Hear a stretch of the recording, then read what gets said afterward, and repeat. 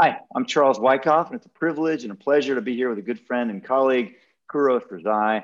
He is the Chief Medical Officer at Iveric Bio. He's also a practicing retina surgeon at Illinois Retina Associates and Associate Professor of Ophthalmology at Rush University. Kuros, thanks for joining me today. Thanks for having me, Charlie.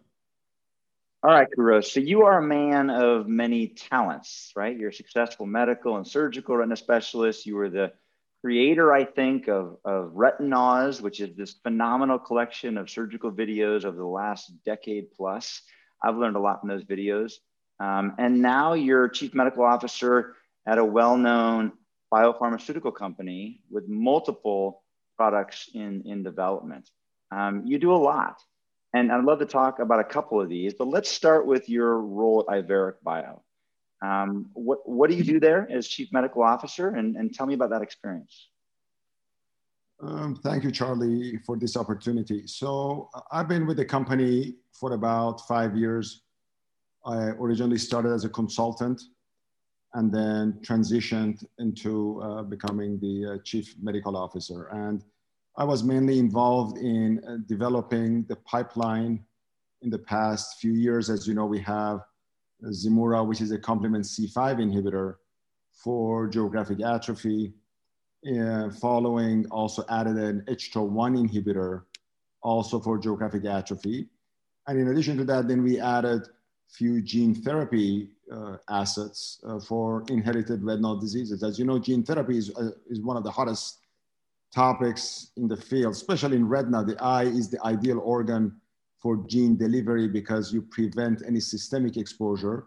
You have immune privilege, so it limits any inflammatory response you may have. So I think it's a great incubator for any new gene therapy. And you know, there are over 250 genes with retinal diseases, and currently we have only treatment for one of them. So the field is wide open. So we decided to venture into gene therapy, and this worked out as a collaboration with scientists at UPenn and U Florida. University of Pennsylvania has a very large retinal degeneration center, and U Florida is obviously the father of gene therapy in general. And we have a leading compound, the IC100, for rhodopsin-mediated autosomal dominant RP, which we are planning to go into patients next year. And this is an interesting disease. This is the first time for a gene therapy in autosomal dominant disease. And here what you need to do is, the host rhodopsin is actually toxic. So what you need to do is your construct needs to shut down the toxic rhodopsin and then replace it with a healthy transgene. And that's what this construct does. It does both in a single construct, which we're very excited about. So this is one of the most common forms of RP. And currently there is no treatment available. Following that, we have a construct IC200 for Best disease. Again, both autosomal recessive and potential autosomal dominant, that we're also doing IND enabling studies, and we're planning to go into patients next year. One of the limitations for gene therapy or using AAV vectors for gene therapy is the size of a transgene. There's only less than 4.8 kilobases that you can fit inside a vector. And that's why many larger orphans like Stargardt disease, LCA10, Usher, you cannot deliver the transgene. And what we did was we initiated a collaboration with University of Massachusetts with two phenomenal scientists. One is Dr. Guanping Gao, who is actually was the recent president of American Society of Gene and Cell Therapy, and also Hemant Khanna. And what they do is you engineer these transgenes, make it smaller so it fits inside the vector, but still makes the functional protein. And we're gonna announce the IC for the LCA10 early next year, what the construct is gonna be, and also provide some updates on Stargardt and Usher. So as you can see, some exciting technologies that we're working on, and hopefully we can bring these to patients in the near future. So how do you prioritize? I mean, you described at least 5 major programs there, all of which would be incredibly valuable introductions to clinical practice around the country and around the world. How do you have the bandwidth for that? Well, it works, obviously, it goes based on the stage they are in. Obviously, the most advanced is Zimura in geographic atrophy, which is a large indication.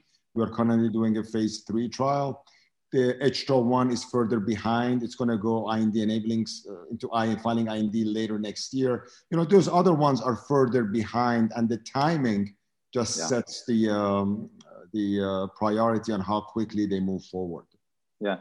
So if you don't mind, let's talk about your lead compound, Zimura.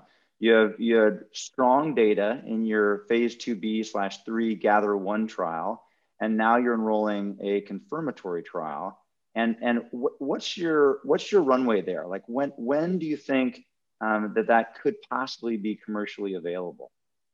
You know, we have not said currently publicly any guidance regarding the enrollment, but as you know, we have started enrollment back in June, and you know, for the primary endpoint, the duration is 1 year. So I let you and your audience to calculate when potentially it will become available. But I don't think it's not too far away. And, you know, before you know it, hopefully we have it enrolled and moving. But obviously, you know, there are challenges because of COVID and everything else. But I think one of the things we experience, as you being one of the key examples of it, is that retina specialists were very good in adapting to the whole COVID situation. You know, and the challenges, and you know, people doing all the masking and so forth. So I think we are in a much better shape than where we were back in March, for example.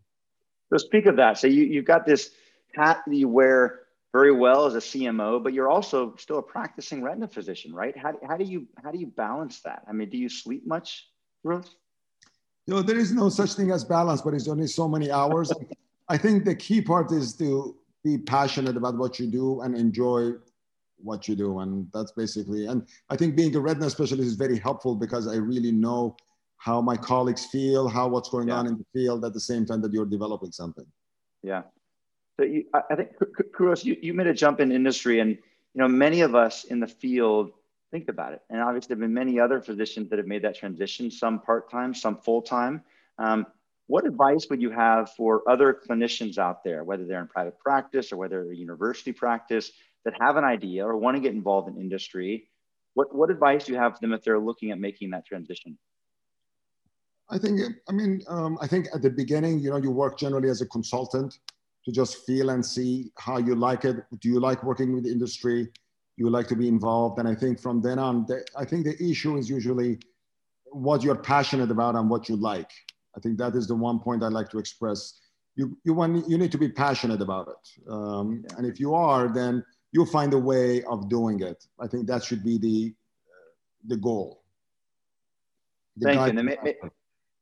Sorry, what did you say? I said the guiding, what guides one should be the passion. And if you are never exposed to it, you start, you know, you do clinical trials, you can get involved with industry through that situation. And then you start consulting, and then you see, and you get more and more involved and see if that is something one likes to do, and how much does one like to do that?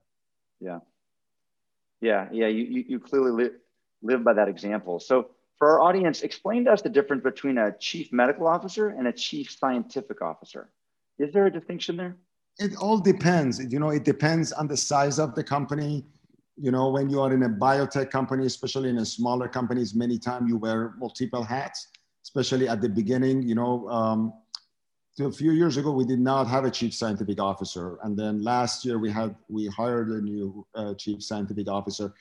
The chief medical officer is mainly involved in the medical aspects of, you know, if you're doing clinical trials and this clinical trial design, execution, regulatory, these kind of things.